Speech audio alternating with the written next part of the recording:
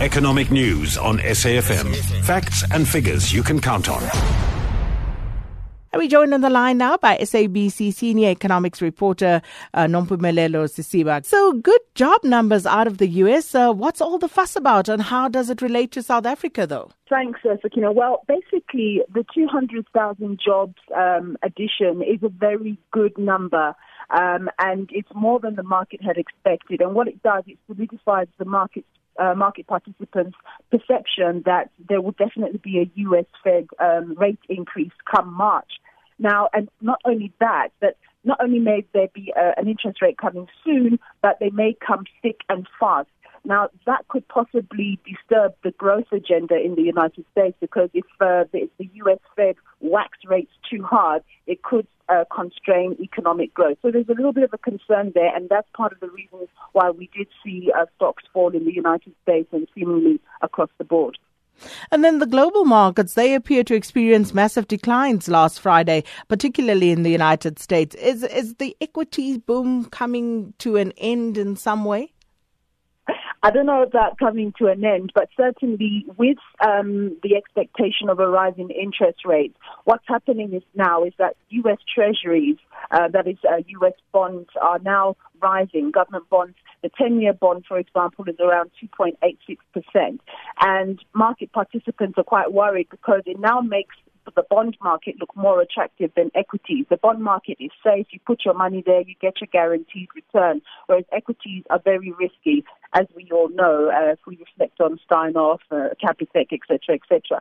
So people are beginning to think about coming out of equities to a certain degree and moving more into the bond market. So that's a negative for equities, and that's the impact that it has.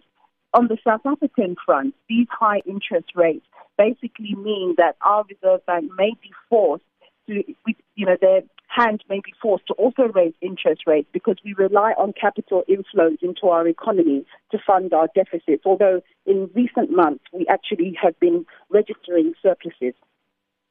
And then just a quick one on Bitcoin, Nompumelelo. What's happening with Bitcoin? Because is it losing its shine? Let me ask it that way.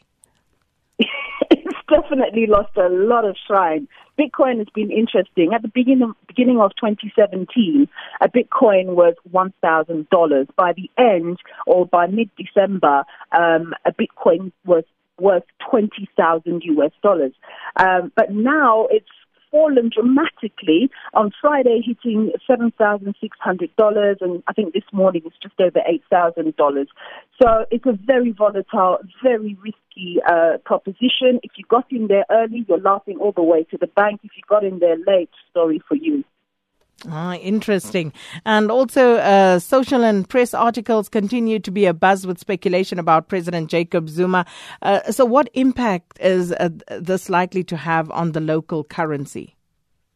Well, we know that late November, December time, the rand really ramped up on the back of an expectation that Cyril Ramaphosa would win the ANC elective conference or the national conference. And that speaks to the confidence that markets have more in him than the incumbent. And obviously with the ebb and flow of different news headlines, it does impact the rand, but I think of late there is a feeling that it's becoming more crystallized that Mr. Zuma won't see through his full term. Whether that's all priced into the rand, well, only time will tell. If there are any dramatic moves, we'll see whether there's going to be a further appreciation. But obviously the rand is also very much determined by external things like the US dollar. Well, Nompumelelo, we're going to leave it there. Thank you so much, SABC's senior economics reporter, Nompumelelo Sisiba.